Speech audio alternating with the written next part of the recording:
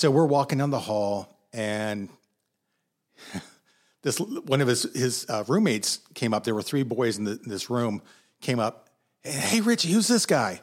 And he grabs me. He had little hands. He grabbed me by the pinky. This is my new pop.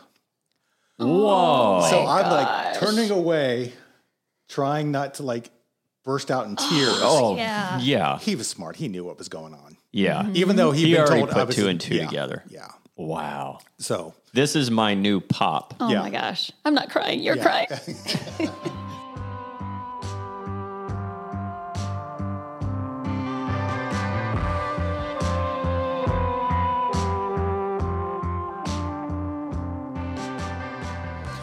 Hello, everybody. Welcome back to Lancelot's Roundtable. We are picking up after the stop of holiday. We had a little bit of a hiatus during holiday, so this is our first recording of 2022, and we are really excited to have everybody listening again and to be back and to be recording. I was talking with one of my friends who's starting a podcast, the first guy on this season, Jason Spears, and he was talking about how he is really missing recording, and I've been missing recording. I've been missing the podcast. He's actually recovering from COVID, so that's why you haven't heard his podcast yet. So we're excited for the launch of their podcast this year, hopefully within the next couple months.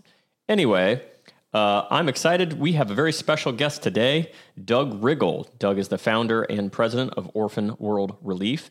As an adopted child and later as a single parent who adopted from the foster care system, he understands the needs of kids from all angles. On their website, "One orphan is too many" is a really great quote. Orphan World Relief was founded in 2008 after Doug experienced firsthand the needs of homeless and orphan children in Ukraine. Upon returning to the States, further research shed light on the global crisis and the millions of orphaned and at-risk children around the world. What started as an organization designed to help well-run programs in other countries financially has since blossomed into an organization that understands the needs of children in the U.S.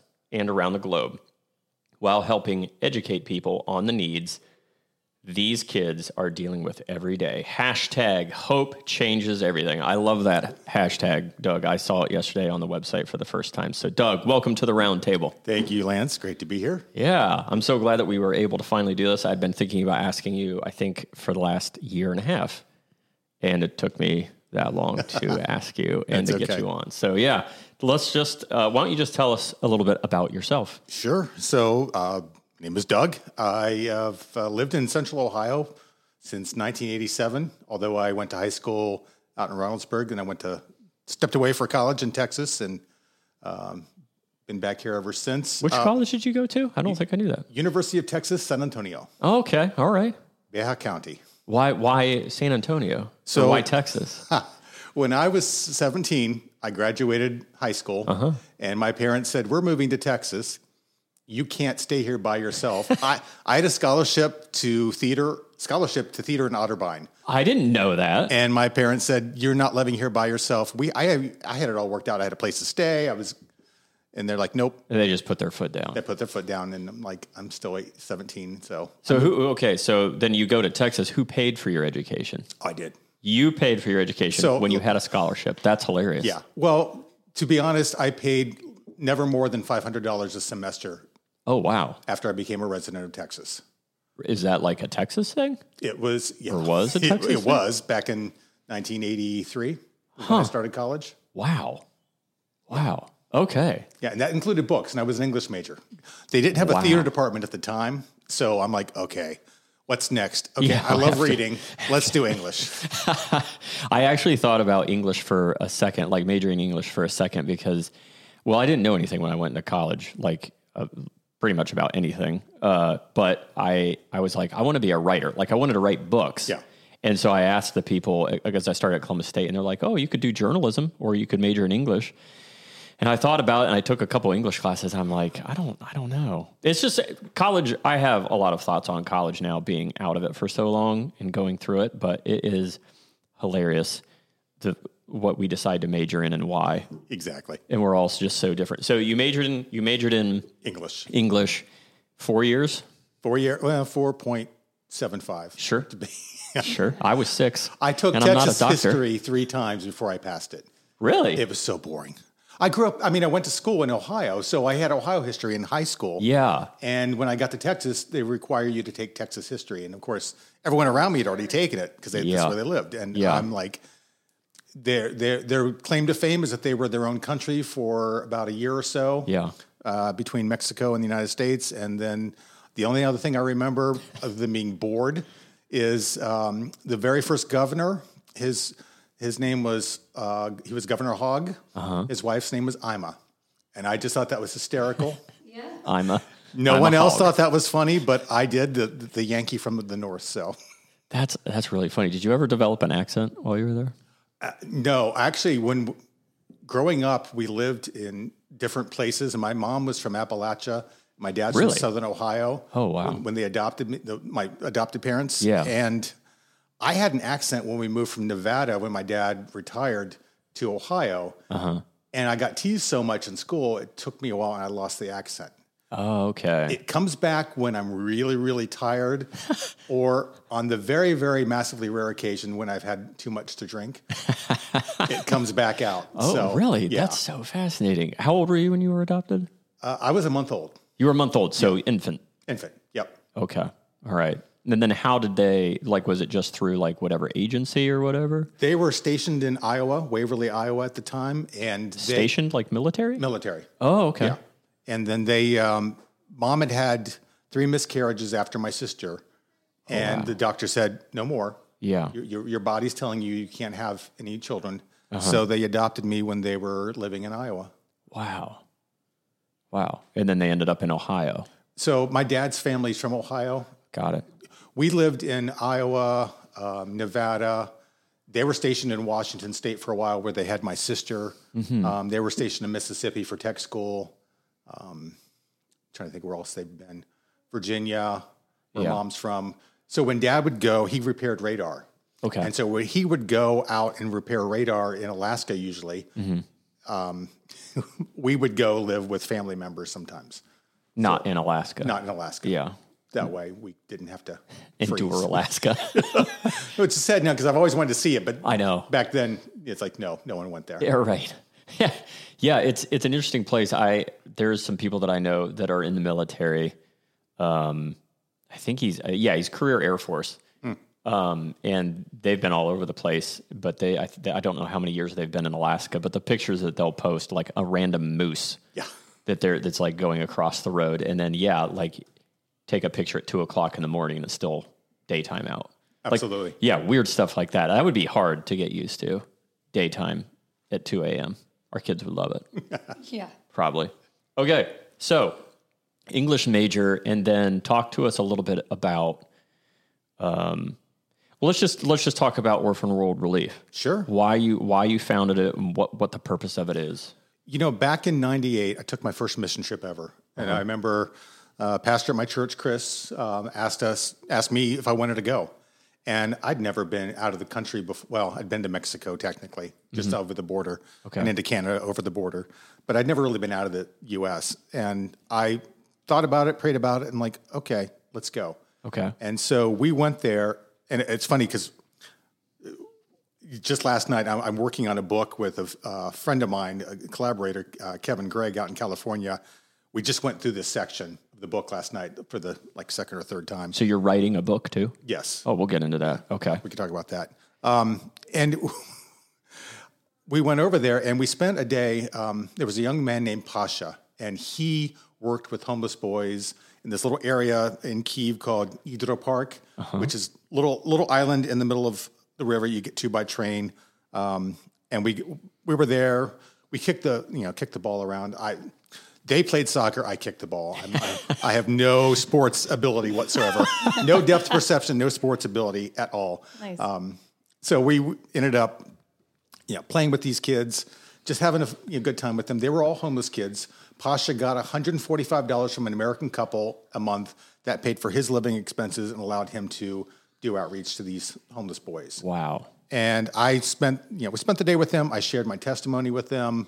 The next day we were going to visit an orphanage north of town. And Funny story. We were driving north of town, and our driver Yuri, he had made a crack earlier about women drivers. So my interpreter refused to interpret anything he said to me because she was mad at him.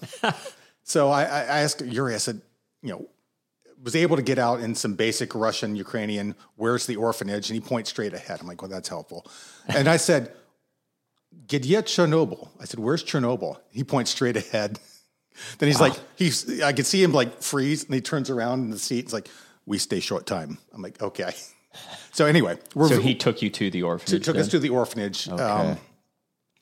Before we got there, we took a bus, and we had to meet Yuri in the north part of town. We took a bus, and we actually walked under, spent about 20 minutes walking to get there, to meet Yuri, to get the bus to go to the orphanage. Anyway, sorry, awkward story.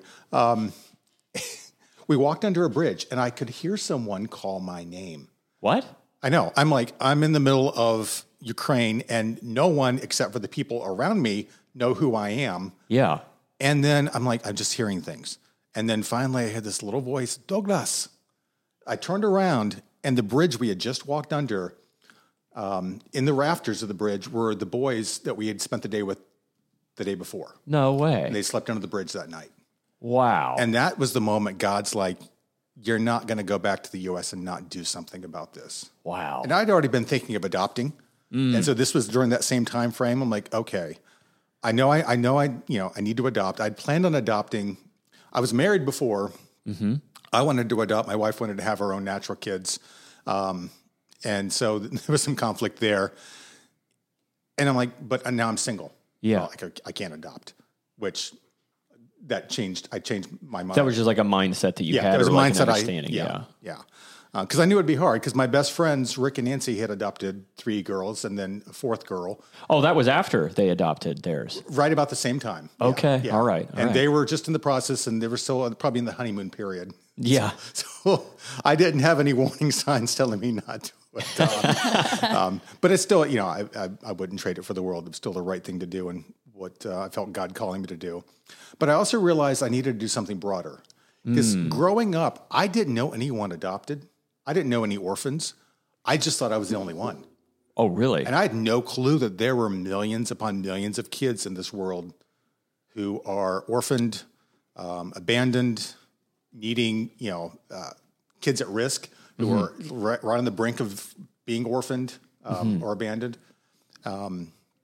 So after that trip, I came back here and I started to the United States and started researching and figuring out, oh my gosh, 147 plus million kids orphaned that they can count. How many? 147 million. 147 million kids globally. Yeah. In the United States, in foster care, there's about 400,000 kids at any one time. Wow. That's not even, I was surprised because I saw that on your website. And for some reason in my head, it was a larger number. So to me, it's almost like I think I just had the thought there could be a bigger impact potentially. Right. Because I thought it would be millions of kids in the foster care, but in the U.S., 400,000. Well, if you think about the kids in foster care system, every year about 20,000 of them age out. Got it. So every year there are 20,000 kids who are now without a family, without any support structure, which is one of the programs that we're building right now. It's called Foster to Adult. Yep. That we're getting off the ground to help some of these kids who, in some cases, are falling through the cracks. Mm-hmm. So the Children's Services county agency where we are at currently, I don't have the exact numbers, and I might get sued if I say this out loud, but some of the things that they're doing is pulling kids out of foster care, and before they're 18 and reuniting them with their families, then they're out of the system. They're no longer counted as a number. And then they turn 18, though, they're with the family that neglected or abused them before, and now they're back on their own again. But is that going back into a good situation, or is that okay? No, yeah, it's not. But it's a way to clear the books and save money. Oh wow! And it's really, I'd love to find a good investigative reporter to kind of do some digging. I would love it if we had more investigative reporters these days. I would love if we need them. Yes, anyone who's actually a reporter. Yeah. Right. Yeah. An actual reporter. They don't exist anymore like they used to. Right. Nope. Yeah. Yeah, if only. Hey, somebody out there hearing this podcast. Here you go. You just got your life We calling. encourage you. Yeah. Come talk to me. Okay, so let's talk about, you mentioned a few things there. So let's talk about, I'm kind of a little bit curious about your childhood. So let's maybe start there. Like, when did you figure out that you were adopted? Like, what is that even like? I was in 5th grade, and my parents pulled me into the kitchen, and my dad paced back and forth. And I'm like, I'm in trouble. What did I do wrong? It's like you can feel Spank it. me and get it over with now. Whatever I did wrong. Mom would start to speak, and she'd start crying. I'm like, Oh, man. they're getting a divorce, but that doesn't happen. This is the 70s. It's like all these thoughts going through a kid's mind. And then finally, they came out with it. And I realized later in life that was my dad pushing my mom. We need to tell Doug that he's adopted. Okay. Everyone else knew. Sure. So they figured it was going to come out. Did your sister knew? Oh, yeah. She did. She was 9 years old when they adopted me. Got it. So she had to know. She was, I would get her in trouble later when Mom and Dad, Debbie said that I'm not her brother. Oh, she'd get in big trouble For saying that. for saying that. Even if she said it or she didn't say it, Sure. sometimes I knew that could get her in trouble. So you had that lever. I had that lever over her. Okay. But yeah, so I was 5th grade and I was told I was adopted. I remember they told me on a Sunday night. Monday morning, I went to school and we were doing these little Mendelian genetic square things about eye color. Okay. And to figure out your mom has blue eyes, your dad has brown eyes, what possible color combinations. And I'm like, I don't want to fail this assignment. So I went up to the teacher while we were like working on some of the stuff there. And I'm like, I'm adopted. I said, this may not work for me. I don't want to get a bad grade. So Mrs. Salpetra, in front of the entire class, said, hey, everyone, Doug's different than the rest of us. He's adopted. Come on. Oh, my gosh. Yeah. I was a shy kid, and I just like wanted to crawl into a hole. Oh, my God. And then at lunchtime, I had kids asking me questions. Are you a bastard? I didn't know what the word meant. What? Yeah. So I'm like, no. I didn't know what the word meant. Geez. I had to look it up when I got home. In 5th grade. In 5th grade. And, asked me questions about who my family were. And I'm like, I didn't know. I had no information.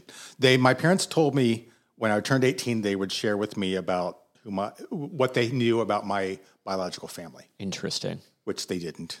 They didn't. No. I snuck into their room and broke into the little metal filing cabinet and got the information to myself when I was 19. Oh, wow. Yeah, I mean, you were more patient than I think I would have been. So, but when you were 5th grade, your parents tell you that. Yes. What is that like? There was parts of it that I'm like, okay, some of this makes sense now. Oh, sure. I never knew my dad liked me, much less loved me, until I was out of college. Wow. Now, I know now he does. He did. He's passed since. But growing up, I just always felt that there was a disconnect. Interesting. Partly because I didn't understand his love language. Okay. His love language was giving me things. And so I remember one time, I was probably 30, he had this hideous lamp. My dad went blind after like his second open heart surgery. He would go antique shopping with my mom and he'd spend money on things that he didn't need. But he had this lamp that was just absolutely hideous, but he loved it. And he wanted to give it to me and I didn't take it. And that hurt him. Oh, wow. Because I was rejecting his love is basically, Right. I wish I'd, know now what I knew then, but Sure. or knew then what I know now. Yeah, well, hindsight's always It is. way easier Yeah. than not hindsight. Okay, so I just can't imagine being in 5th grade and having a truth bomb dropped on you and then being in the middle of a class and a teacher pulling a stunt like that. Yeah. That's awful. Yeah. Yeah. Yeah. That's okay. That's just unreal. All right. So back to the timeline, 98, you come back, you're doing research. Tell me about how you were doing your research. Cause this isn't 98. I think we had the internet, right? But it wasn't anything Barely. like it is now. No. Part of it was talking to people and part of it. So I actually then started the adoption process myself to get certified to adopt. Cause you can go through the entire class and process and not actually adopt, but Sure. I want to learn more. And fortunately, I learned a lot about waiting kids in the U.S. and in America, but it wasn't until talking with other people that I was connected with at church and other places that I learned about orphanages and what the needs were. That second day in Ukraine, I'd actually visited a different orphanage. And so I got to see firsthand a very well-run orphanage. There's a story I'm telling in the book about a little girl named Masha and her brother who were, when they were 6 and 7, it's right at the fall of communism in 91. It's that weird perspective. Here in America, we're all cheering. Communism has fallen. Over there, it's 45% unemployment. So these parents are making the decision, do we watch our kids starve to death because we both lost our jobs, or do we do something about it? So what they did is they taught their 6-year-old daughter to become a prostitute. Oh, my gosh. And they drank heavily, and this is the little girl in the orphanage with her brother. And then later on, because they were drinking so much of the money away, they sent their son out to work as a sex worker as well, who was 7 years old. Jeez. So the kids ran away. Sadly, though, to live on the streets, all they knew how to do was sell their bodies. So you've got these now at this point 8, 9-year-olds selling their bodies to strangers. Horribly dangerous, obviously. And this is before we had this big understanding of child sex trafficking. Someone from the orphanage that they were at found them and brought them in. It took psychologists over a year's worth of work with the little girl just to teach her to have fun and play like a little girl. Wow. So I got to see the positive results of what a good program could do. Because orphanages get a horrible rap. Yes. I mean, orphanages were gone probably by the 70s in the United States as well. And we moved to a foster care system by and large. Okay. And so it's... Never thought about that. Yeah. We don't have that's orphanages interesting. in the States. We proverbially threw the babies out with the bathwater. Right. Because at least in orphanages is permanency. Yeah. I'm here. I'm not going from house to house to house. Yeah. I don't know if you know, Yeah. by the time I adopted my son, he from age 5 to age 13, when I got him, he was in about 15 different foster home placements. Jeez. Yeah. That, to me, did as much damage to him as the reasons that he was taken from his biological family Right. to begin with. For sure. I mean, think about that. There's no permanency there. There's no, you're in a new house one day. There are new rules. Right. Yeah. And you're a New kid. relationships. New relationships. And these people are supposed to take care of you. Wow. There's some great foster parents out there. Yeah. But the ones who are like, okay, we're going on vacation now, come take these kids, and they put them into the place, I'm like, they're doing more harm Yeah. Right. than good. Right. So let's talk about a couple of the programs Orphan World Relief does. Sure. Let's talk about, you can talk about them in any order that you want. So we started out all of our programs to begin with were international. And we came alongside programs that were well run and wanted to provide financial support for them because they were small, but they didn't have a lot of like U.S. support. Yeah. So we wanted to be able to tell their story.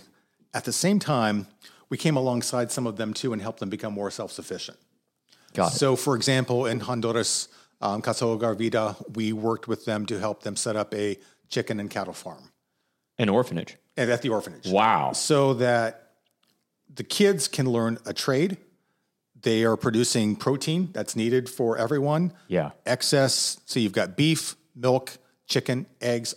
Excess protein can be sold to the community to make them more self-sufficient. Wow. It's just an amazing program. Yeah. Wow. And it's just fabulous. They're kind of like our hallmark of what a good program is because it's not just an insular little program where you send money to orphans. It is a Right. program that involves the church. They have the church works with block factories. Everything becomes part of the organism that helps the kids there. There's also a nutrition center in Limon nearby that helps kids and families provide better nutrition to their kids. Which I've been to, by the way, when I was 15. That's the one that you went to. I That's didn't know Limon. that. That's where I went. Tell us That's about the it. picture downstairs. So I was 15. I was there for a week, and there was a group of people that were building walls. But then there was a second, like smaller group that was going to go over to the nutrition center. Okay. So I was like, yeah, that's me. And I knew a little bit of Spanish, like enough to talk to little kids. And I mean, they cling to you. They surround you with all of this.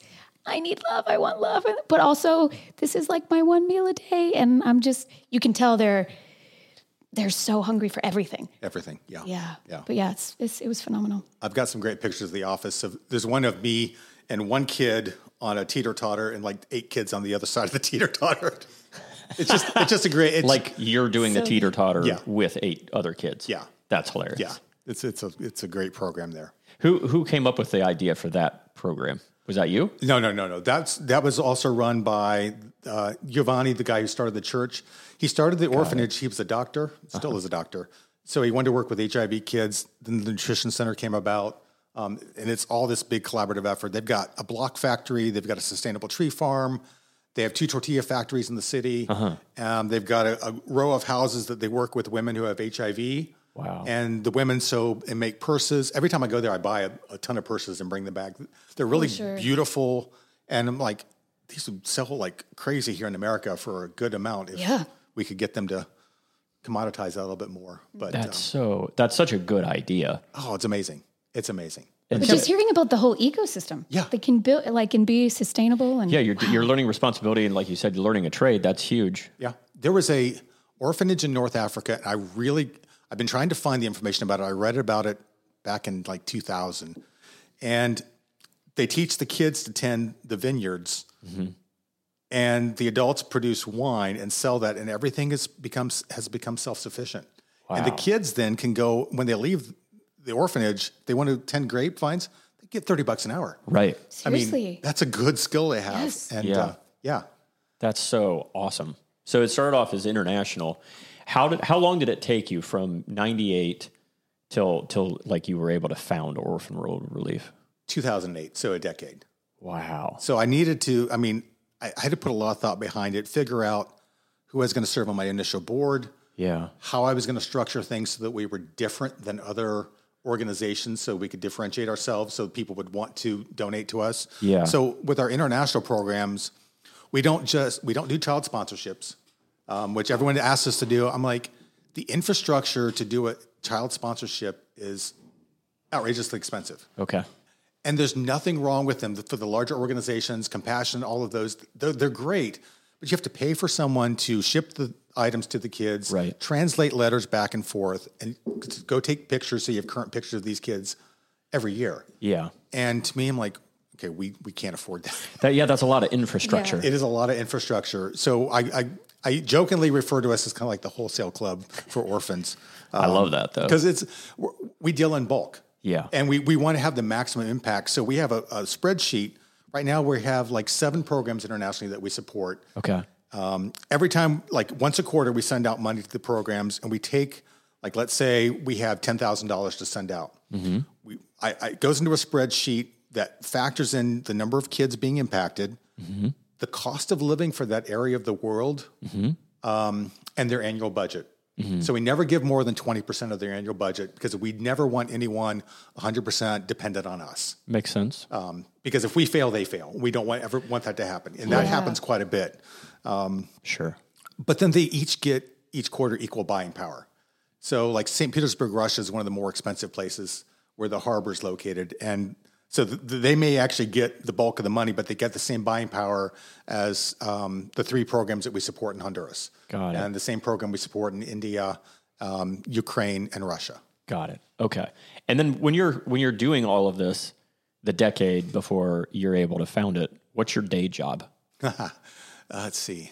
So I was working at an insurance company here in Columbus. I left there in 2011, which is the year we got our 501c3 status. We had been doing work before then for our nonprofit, but everything was retroactive, which was great as far as donations. But I was, at that time, I was IT human resources, Got it. Okay. and I was a communications expert there. So figuring out how to start up a nonprofit was just on like a side gig. Yeah. Yeah. And there are different ways to set up a board. You can find people who are passionate about what you're passionate about and can come alongside and support your vision, or people with deep pockets. Sure. Part of me is like, I should have chose the people with deep pockets, but I didn't. I picked 3 people, Rick and Nancy, who were my best friends, and my buddy Steve. They were the original 3 board members. He was my personal trainer for a while. Got it. They came alongside and supported everything that I did and Yeah. helped me make decisions as we grew. Now we've got a board membership of about 10 people. Wow. In different parts of the U.S. and in Honduras as well. Wow. So it's been an amazing growth since then. Yeah, that's fantastic. And the impact that you've had that the organization's had is probably quite Thousands of kids. yeah. Yeah. Over all of the years that wouldn't have been positively impacted without. Yeah, it just kind of blows my mind that it's almost like it was just this process that was kind of like laid out. You go on a trip and that basically is like essentially plants a seed, and then eventually that seed over time. I mean, you obviously did work, Right. to come back and do all the research and learn. Yep. You adopted during that time. Yep. And so you're raising a kid during that time as well. And then you had the ability to, launch this thing that's still going on now and has grown. So,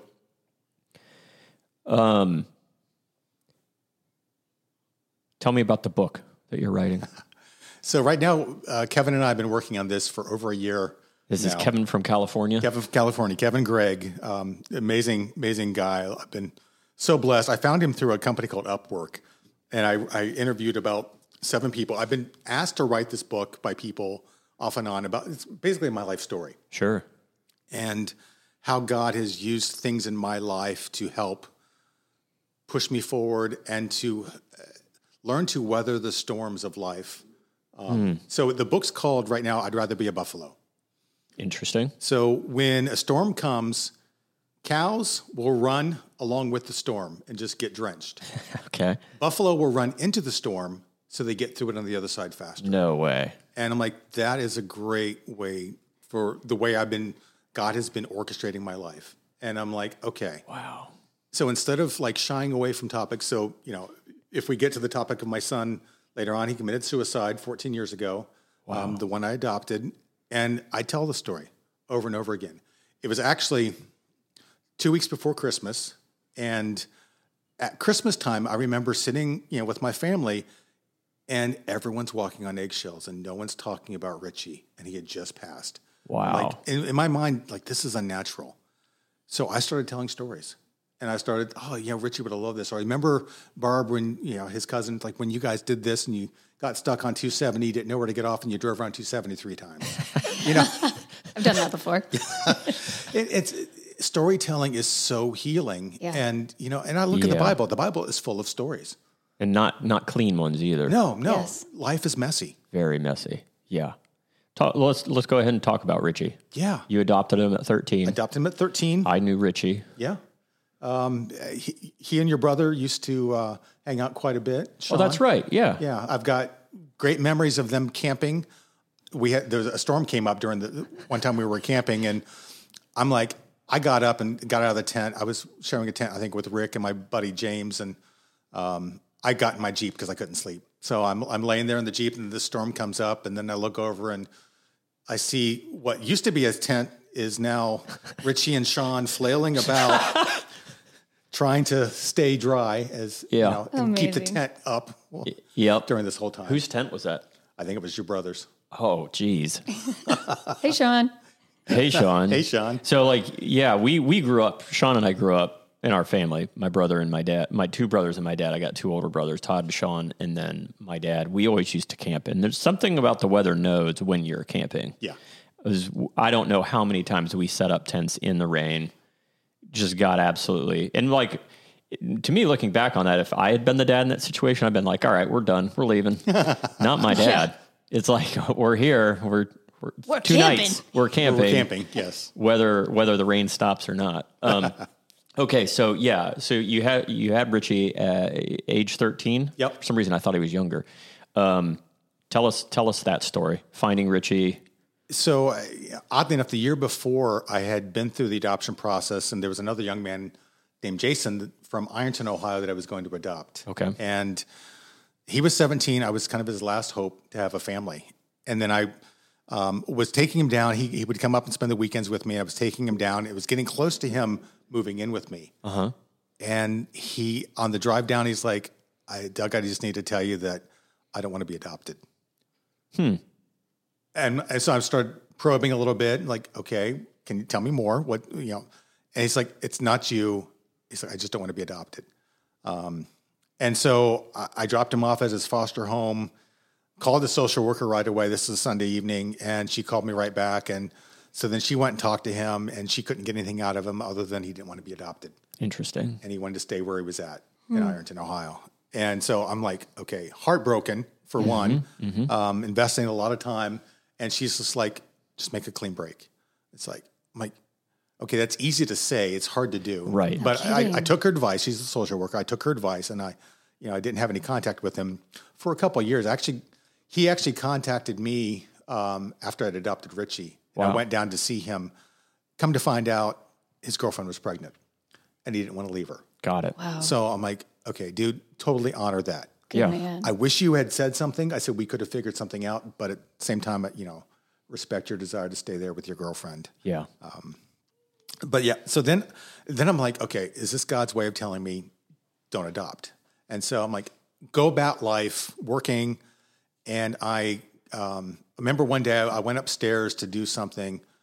I had this old house on campus, 2-story. And I go upstairs and I look over in the room, which was Jason's, which he would have had.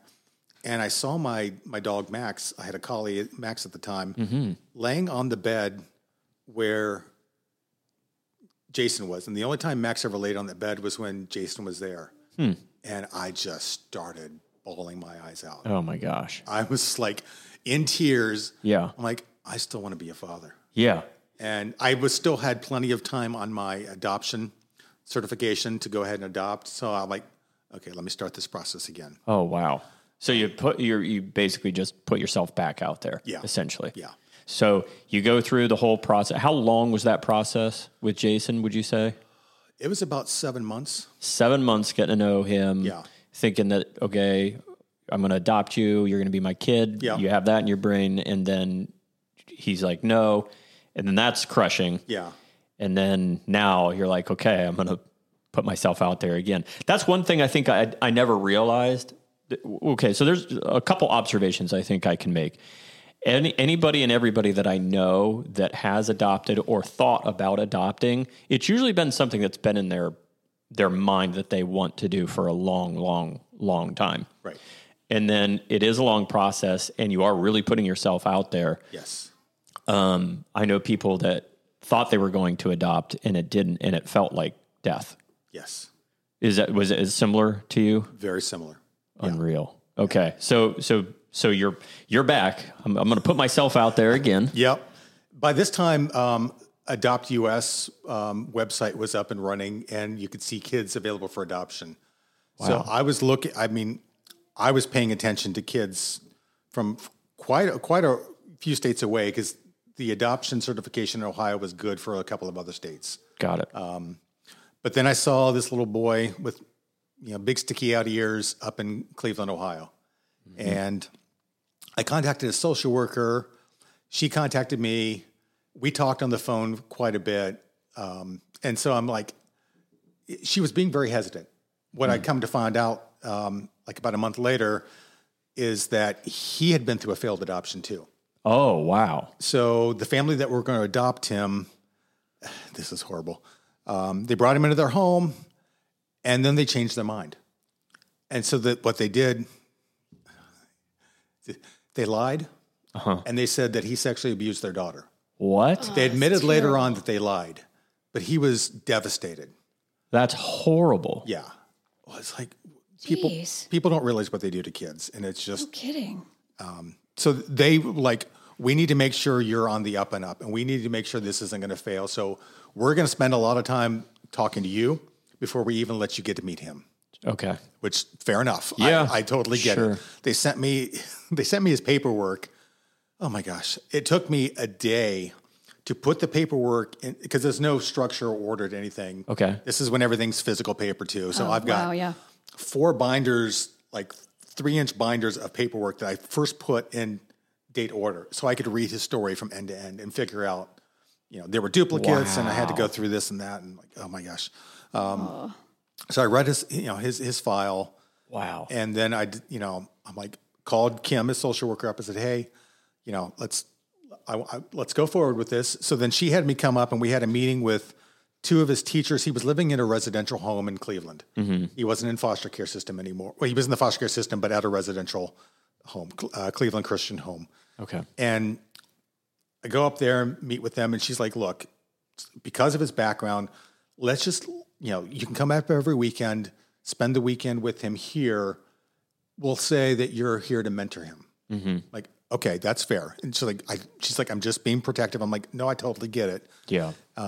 So she brought him into this room, and the three of us sat and talked for a little bit. And then we go to the gymnasium there at Cleveland Christian Home, and we're playing horse or something. And again, it's sports related, and I'm lousy. So I lost. Even Kim, the little 4'2" social worker, beat me. But that's okay. Nice. And then she's like, let me give you the two of you a chance to talk. And she's like, hey, Richie, why don't you take Doug to see your room? Like, okay, this is great. So we're walking down the hall, and one of his roommates came up. There were three boys in this room, came up. Hey, Richie, who's this guy? And he grabs me. He had little hands. He grabbed me by the pinky. This is my new pop. Whoa. So I'm like turning away, trying not to burst out in tears. Oh, Yeah. yeah. He was smart. He knew what was going on. Yeah. Even though He he'd been already told put I was two and two together. Yeah. Wow. So This is my new pop. Oh Yeah. my gosh. I'm not crying. You're Yeah. crying. yeah.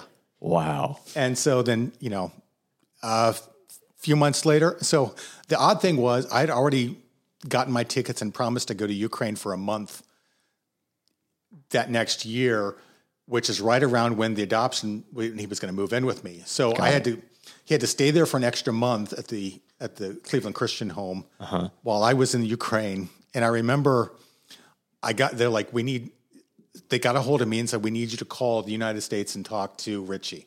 Like, oh. While you're in Ukraine? While I'm in Ukraine. Oh, wow. I don't remember how much that phone call cost, but it was expensive. This is back before cell phones and everyone had long distance service. Yeah. So I called there and I said, what happened? His teacher, one of his teachers was so connected with him that she was acting out. Why do adults do this? She was acting out, and she was pushing his buttons to get him to respond so that maybe the adoption would fall through and he would stay there. Yeah. And because he got so mad at her, he took his shoe off and hit her with it. I mean, threw it at her and beamed her good. Yeah. The social worker got on the phone after I talked to Richie and calmed him down because I'd only been there a week. Yeah. I had 3 more weeks to go. Yeah. Yeah. And she's like, I got the whole story. The teacher instigated that Richie's not in any trouble. It's like, she's like, I wanted you to talk to him. Yeah. Like, thank you. So, we were good. And then so my work was lovely. They gave me a month off to go to Ukraine. I already worked that out the year before. Then I come back home, and Richie the next weekend moves in with me. So I went to work for a week, and then I took 6 weeks off. Wow. For parental leave, Right. and got all the way up till he started school. Was that a company perk? It was a company perk. Wow. Good job, company. 6 weeks. Yeah. The first 2 companies I think I've only worked for both of these companies, yes. but both of them, they didn't have paternity leave until our youngest, right? Yes, you had no paternity leave until our 3rd child. Yeah. This was 1999, 1999. and I was on the Y2K project. So Oh, sure. Oh my Yes. gosh. Remember what? Y2K. Yeah, I turned 18 in 99. So I was getting ready to go into college, but I remember the Y2K thing. I think my dad bought a generator to be prepared. Classic. nice. And nothing happened. I mean, thankfully, Yeah. nothing happened, but that's really funny. So Richie moves in with you. You get 6 weeks off. What was it like? Just tell us about that process for both of you. You always go through the honeymoon period. Mm-hmm. Everything was great. He loved everything I made. The kid could eat like anything. Oh my gosh, I forgot. yes. Doug is an amazing cook. Oh, I know this. Amazing cook. I've heard many a story. When I was in His college, cooking. you went and did something and you asked me to stay at your place and watch your dogs. I don't remember where you went. This was a long time ago. Wow. Was I in college or high school? I don't remember, but yeah, you made pierogies. Oh yeah. I had never had a pierogi, and you were like, you told me about it, and then you made pierogies, and that was one of the best meals I've ever had. It was so good. Angie Voltman makes homemade pierogies. So Really? I'm going to say We trade at Christmas time. I give her a tray of baklava. She gives me bags of frozen pierogies. Oh, that's adorable. They're amazing. You make baklava? Yeah. Oh, I bet you it's I mean, wow. ridiculously good. It's so easy. Is it really? Oh, yeah. Oh, yeah. It just sounds fancy, I guess. He says it's I know. easy. Doug says it's I'd easy. probably light myself on fire. So anyway, yeah, the honeymoon phase. You get a honeymoon phase. He likes everything you're cooking. Yeah. And, we were doing great. He entered school. This is where the odd stuff comes in. Like, because he came from so long in foster care, age 5 to 13, they put him in the most restrictive school in Columbus, which was he'd come home every day with stories of kids jumping out windows and running away. And so every day I'd go there, I'd walk him to his classroom. I'd go there, I'd pick him up from his classroom. Work was great. They're like, yeah, you can get off early to go do that. Wow. And Because, this isn't when you can work from home no. like it is now. So this is like the third week there at the school, and I kept pushing him like, he needs to be in a better school. This does not make sense. He's not a bad kid or an offender and everything. You're just going on the fact that he came from foster care. That's so terrible. Yeah, that's not fair. And one of the teachers one day stopped me and said, hey, you're Richie's father, aren't you? I'm like, yeah. Like, he's not going to be here much longer. I'm like, oh, good. Are you one of his teachers? And he's like, no. He's like, but you're the only parent I've ever seen come in. Oh. Wow. So all these kids are here without any family support. Oh, wow. And so, yeah, he wasn't there much longer. Then he entered middle school near our house on Indianola. Got it. Time. Wow. So, yeah. Yeah. I mean, that's just, it's an amazing story. I don't even think I knew you were adopted. Maybe I did. Maybe it was just out of my mind. But the fact that you were adopted, like your parents telling you when you're in 5th grade, and then dealing with that, and then the school thing happening, and then having it in the back of your mind, I'm going to adopt, plus doing the orphanage thing. It's such an amazing story. Because I mean, Kim said to me before that she could potentially adopt. I've always been like, I don't see that, which is almost like kind of like I said earlier. It's almost like everybody that I know that's like going to adopt, it's been in their mind since before college, I would say. And they're always like, yeah, I'm going to adopt. It's such an amazing, selfless thing to do. And it is really putting yourself out there. And the fact that you're choosing to give a person love unconditionally, and you don't know if they're going to return that necessarily. It's just such a fascinating concept to me. So I guess maybe, I don't want to go. We're I good. want to make sure. Okay, we're good. About 15 more. Okay. Can you just tell me, like, and walk me through and the listeners through the why behind adoption, I guess. Why for you? Why adoption for you? You described it perfectly. It's the same way that God brings us into his family. It's the exact same way. Unconditional love towards someone who's may not be deserving, but because of who they are, still needs that unconditional love. Wow. Just because they exist. Yeah. Every child deserves a family. Yeah. And my biggest complaint, so I've been going to different churches and speaking in different, pastors' conferences and talking to, people pastors from 30, 40 churches.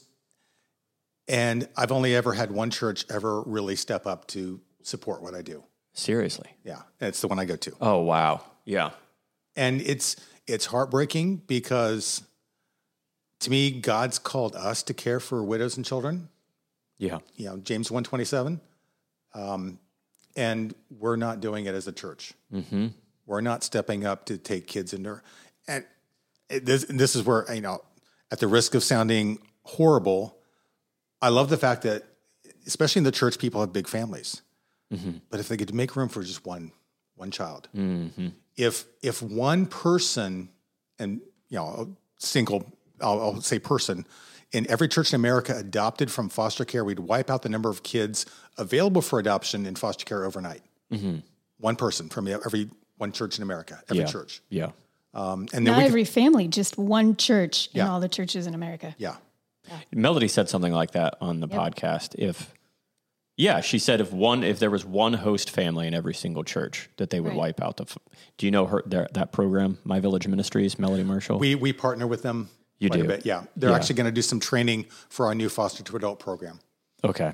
That's awesome. Yeah. I mean, that's unbelievable. It's one family from every church step up. And then the one thing that she had brought up in our podcast that I'm sure you'd agree with is the fact that if there was one family that did it, you would have all of the other families, hopefully, or a majority of the families there ready to support and help out. Absolutely. Tell us about that. Did you have support when you Yeah. tell us what that was like? So the one thing I always tell people when they adopt, make sure you have a good support system underneath you. So obviously I had built-in support with Rick and Nancy. Yep. I was Uncle Doug to their, 1, 2, 3, 4, 5 kids, Yeah, 5. Yeah. including Jordan.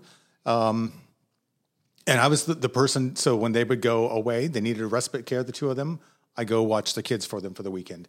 Sometimes I'd be bringing my dogs and Richie in tow, and we'd have, that 15-passenger van to get us from place to place. There you go. Wait, who had that? They did. They did. They yeah. had that van. That's right. Yeah.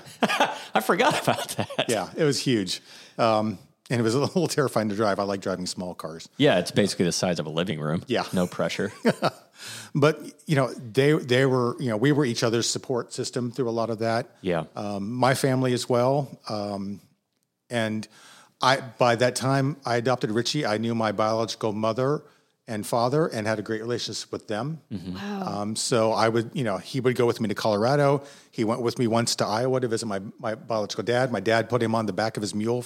He'd never been on an animal before in his life. And he's, Wait, he had a mule? yeah, Why? on the farm. Oh, on the farm. Yeah, yeah, okay. yeah. Okay. Nice. So he got to ride on a mule? Got to ride on a mule. Yeah. Not everybody can say that. That's true. Wow. Yeah, and then I guess the other thing, can you just talk about so my understanding is in order to foster care and to adopt, you have to take classes. There's several classes Correct. that you got to take. Yep. How long is that process? Does it vary? It varies by agency. Okay. So like right now in Ohio, the state county agencies have outsourced a lot of that work to smaller organizations that do adoption and foster care, which is great. It spreads out the availability of classes for people to come and take quite a bit. So it's not just one organization. When I took it, it was Franklin County Children's Services. I had to go downtown once a week and sit through classes, then the home study and all that. And usually by the time you get to the home study, you've got, I believe, this home study may be applicable for up to a year and a half, Okay. 2 years. Okay. To go through the finalization for adoption Yeah. or foster care. Yeah. Yeah. And then people that are interested in learning more, what's the best way for somebody to learn more about adopting? Go to adoptuskids.org. I believe that's the website. I may be wrong. Okay. And they'll walk you through U.S. Waiting Kids. You can see pictures. I can't go there anymore because it's just heartbreaking. Because when I was adopting before I got Richie, I'd be out there every week and I'd see these kids and I'd watch them over months grow up, Oh, wow. without homes, without families. And it was just, you see kids back from when I was, going to adopt Jason, then 2 years later, now these kids are still there and now they're 2 years older. And it's just, it's heartbreaking. Yeah, absolutely. Absolutely. So, I mean, that's something to even bring up because I'm curious. You've been doing this for years. You've seen, I don't have to know about kids that need to be adopted. Because if I don't want to, I just can turn my head away. Right. You've been looking at it for years now. Yes. How have you,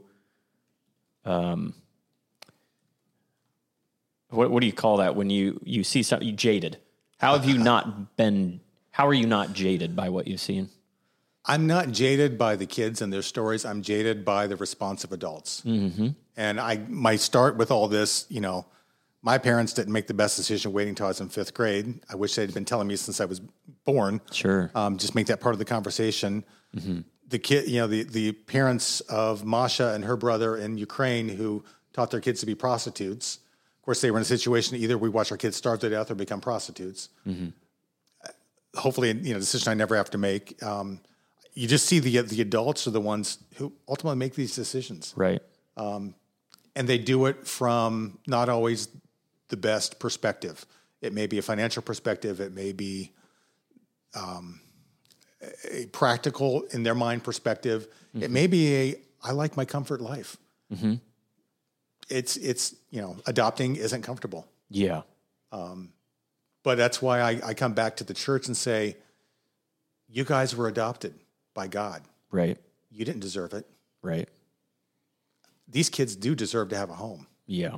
And instead of having your fifth and sixth kid, how about bringing one in, just one? Yeah. I always like, if we can just do one. And that's, I realize with Orphan World Relief, I get requests internationally weekly that I have to say no to. Programs from as far away as Pakistan, Georgia, Soviet Georgia, all over the world, a lot in Africa. Number one, we don't have the resources to support them all. Sure. But it's just heartbreaking that, there's not someone there to support them. Right. Yeah. That you're getting asked from different organizations all over the world for support, help. Yeah. And you have to say no because because we can end up giving 10 cents per orphanage. That doesn't do anything. Doesn't do anything. We want to make sure we're having the monetary impact, as much a monetary impact as possible to help them thrive and grow their programs. I did a blog post 2016 on how to start an orphanage. Wow. And it's funny because if you type that in, it's like my LinkedIn article is like one of the first ones that pops up. It's gotten so many hits, which has been great. Yeah. But basically I tell people don't. Come alongside the ones that exist. Makes sense. And help them grow and mature. There are so many well-meaning people out there, but they're going to like, oh, I'm just going to fly to Africa and start an orphanage. Well, what's the culture? What are the restrictions there? Like Latin America, every 5 years, you basically have like your workers in your orphanage get a check for basically a year's salary, like on a 5-year period. Oh, wow. That may have changed since then, but there are all these different things that you have to know. Yeah. And I'm like, instead of trying to do that, find an orphanage that's well-run, well-supported, come alongside them and help them grow and mature. Don't start something new. Yeah, that we makes sense. We don't need new ones. We need great, stable ones. Yeah. So enhance the ones that are already. Yeah. Yeah. How can people get involved with your organization if they want to? orphanworldrelief.org. Just go out there. We're building up a great staff. I just hired an amazing development manager. Oh yeah? Who is that? Her name is Kim, and you see her all the time. I do see her all the time. I'm Congratulations. so excited. I am so Everybody is super pumped about it. Yeah, we're very excited to have you there. She's been very, very excited. And I realized we didn't even talk about our foster programs. So we've got 2 of them. Our foster to adult, which Mary Jo is getting off the ground.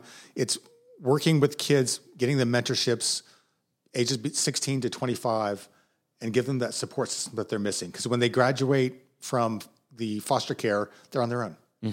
And they have no support system. Can you talk about that? Because we hit on that at the beginning, but the whole concept of aging out. Aging out. Huge problem in America. Because if you think about it, we take these kids away from their families, 99.9% of the time for very good reason. They've been abused and neglected, and say, we're going to take care of you now. But we take care of them until they're 18, and then we say, now you're done. Right. Now you're out on your own. I mean, I don't know if you remember Amber, who goes to our sister church Awaken. She was 18, and her social worker picked her up. She wasn't done with high school yet. Social worker picked her up, said, where do you want me to take you? You're out of the system now. Wow. Fortunately, a friend of hers, family let her sleep on the couch and finish high school. She put herself through college, and now she runs a nonprofit organization. The Candle one. Yeah. Oh, wow. Yeah, so what you're describing is a kid turns 18. Yeah. And they're done. It could be December, it could be March, it could be whatever month. Yeah. And they get taken out of a foster and they're just basically on their own. They're on their own. There are some support systems available to them, Like Star House in Columbus does offer some sort of residential support, but there's financial literacy that these kids have not gotten. Right. There is. I wasn't financially literate at age 18. No, most I kids know. aren't.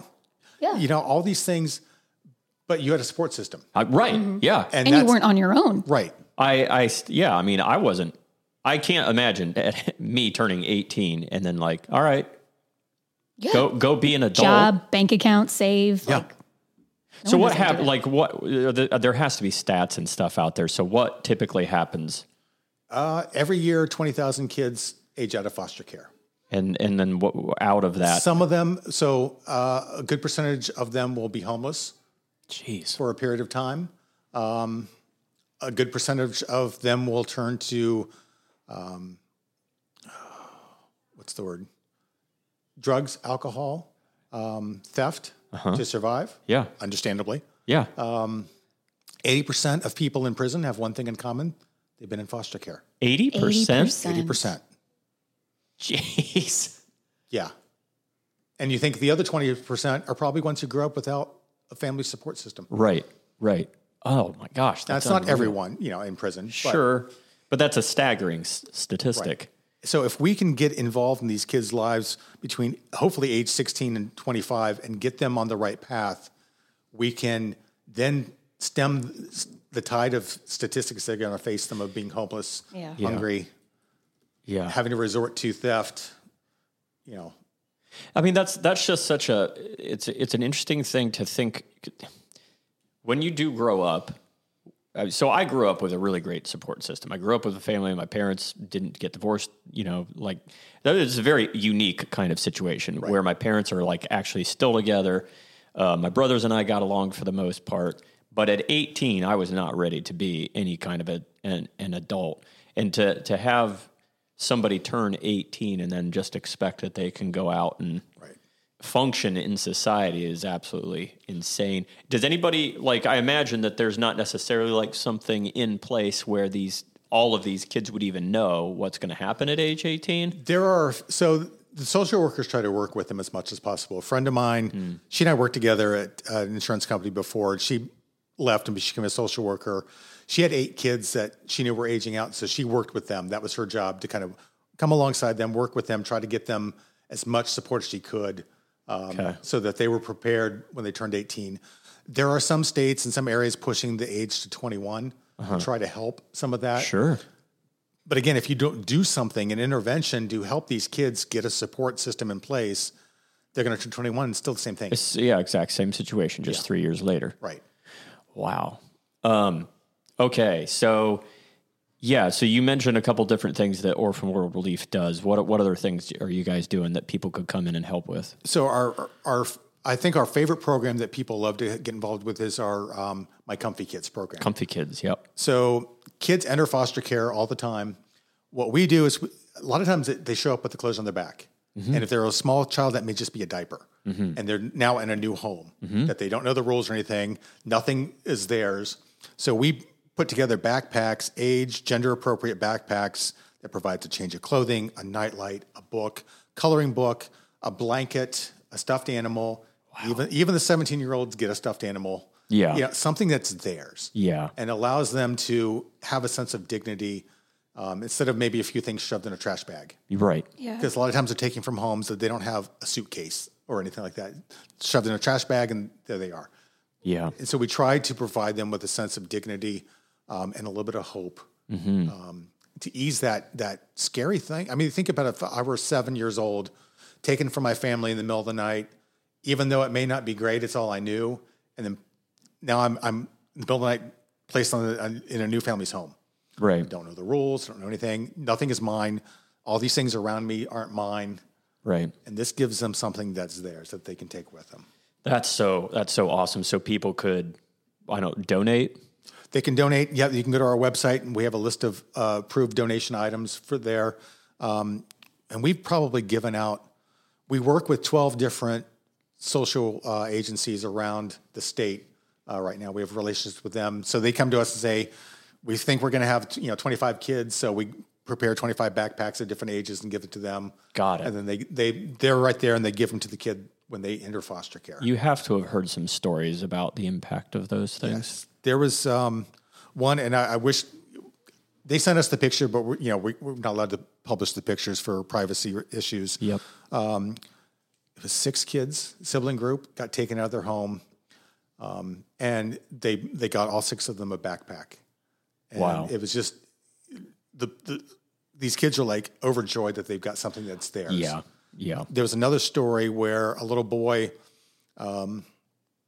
he got taken out of his home like on a weekday. The next day, the foster parent took him to school to register him because now he's in a new school. Had his backpack with him the whole time. Took it into school. Fell down and got horribly muddy over at recess, and was just so upset because he's scared. He's in a new school now. All these things are new around him, and they opened the backpack up and there was a change of clothes. So he changed his clothes, went right back to school, like nothing had happened. That's awesome. Back to class. So that's amazing. So people can find you. Did you pull up their website? Yeah, I got it. Can you just say what it is? Orphanworldrelief.org. Yep. Orphanworldrelief.org. You said that a while ago. I just couldn't remember. I didn't want to botch it. That's okay. Orphanworldrelief.org. When's your book come out? I keep getting to ask that question. We're like midway through our second review of it. Then we're going to turn it over to some editors. Okay. And then work with either an agent or we might do self-publishing again. Again? Because how many have you already done? 5. 5. That's You've right. written 5 books? Yeah, Yeah. I didn't know that. I did. Are they fiction, nonfiction? So the first one is a Bible study called Your Testimony. Okay. And then I wrote a book, a journal. I had a small business with a lovely lady named LaShondra.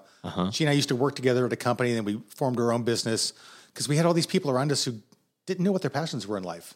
So we helped them discover their passion in life. So we wrote a journal to kind of walk them through every week, every day, a different thing they could do to learn about who they are and what they want to do. Basically unpack themselves and figure out, wow. Yeah.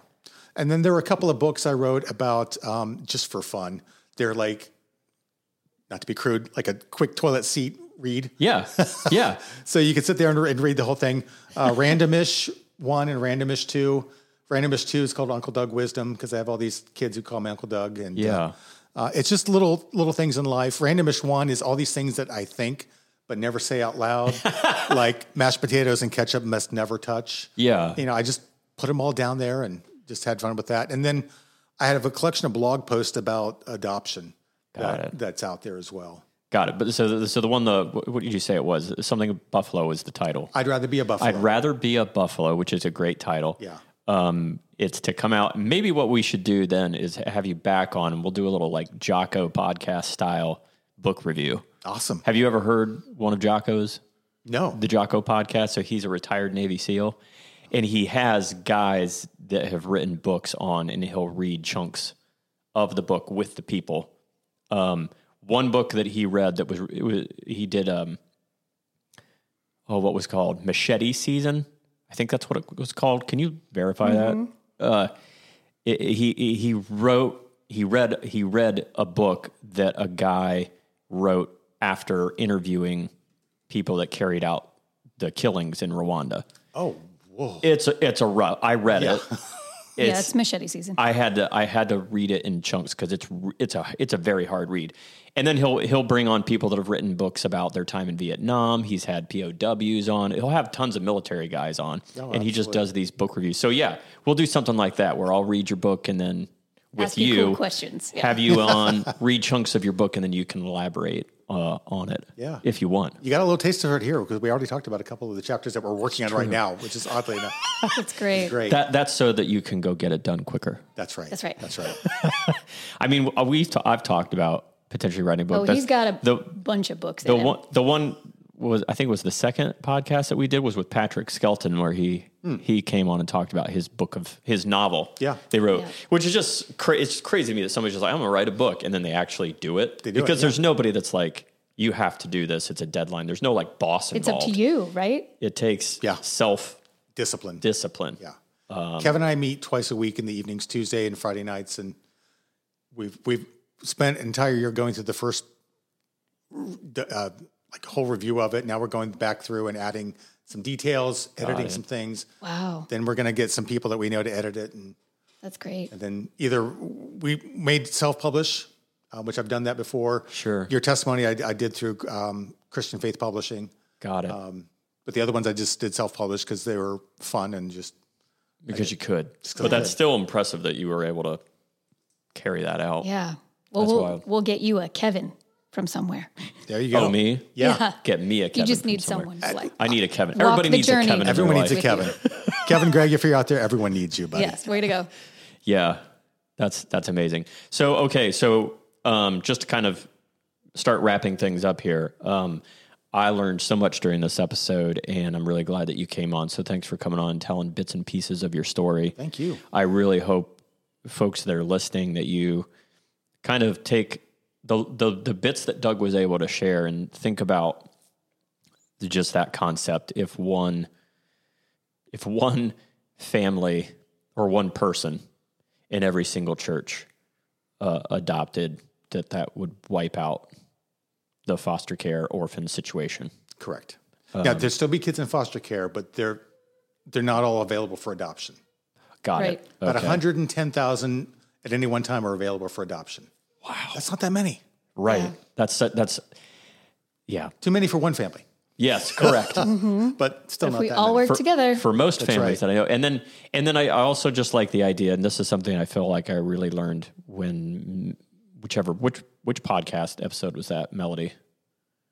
That was season 1.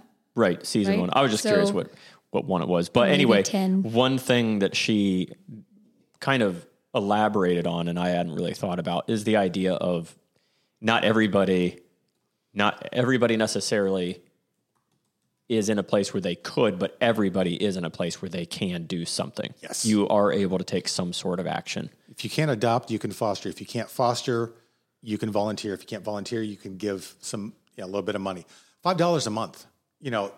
If I had, if 5 people gave $5 a month and they told 5 people to give $5 a month and they told 5 people, with just that little bit of 5 by 5, we'd have hundreds of thousands of dollars to work with and to be able to make a massive impact. Yeah, you can do without a Starbucks once a month.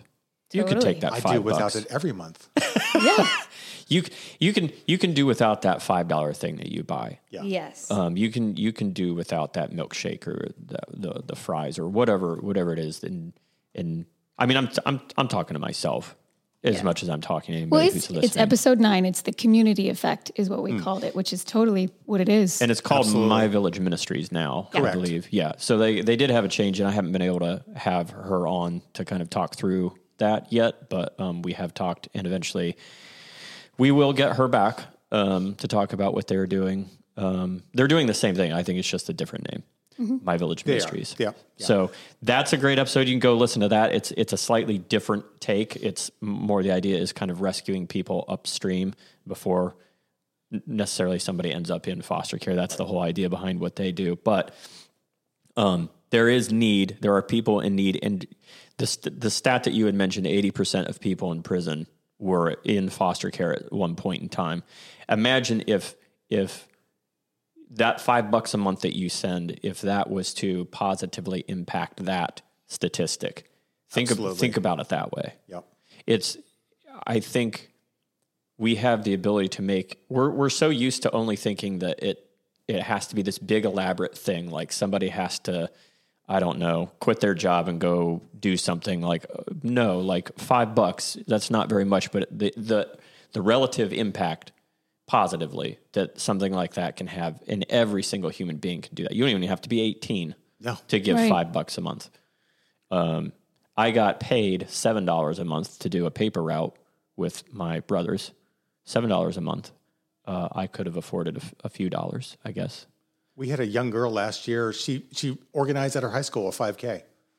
And Really? she raised $5,000 on her own for us. Wow. Just got her friends together. She did a T-shirt. They had fun. And she raised $5,000 Yeah. for you. See, there's lots of little people Oh, out there, yeah. young people out there that have that kind Come of on. gumption. You haven't been tossed about by the world yet. You still have some, I don't know, fire in you So yeah, I mean, those are great stories. So anyway, I learned so much. So thanks so much, Doug, for coming on. I want to give you an opportunity just to say any closing thoughts that you have, any words of encouragement, any things that you just however you want to close out the episode, man. You just go ahead and. It's as simple as this. Like I said before, I used to help people figure out their passion in life. And I believe everyone's got gifts. Everyone's got passions. Everyone's got a soapbox. And I don't expect everyone to be on the orphan soapbox. But if everyone took time out of their month to stand on their personal soapbox to make a difference, imagine how different this world would be. Right. If we all took those things that really bother us and did one thing to make a difference about it each month. Yeah. We'd change the world overnight. That's really great.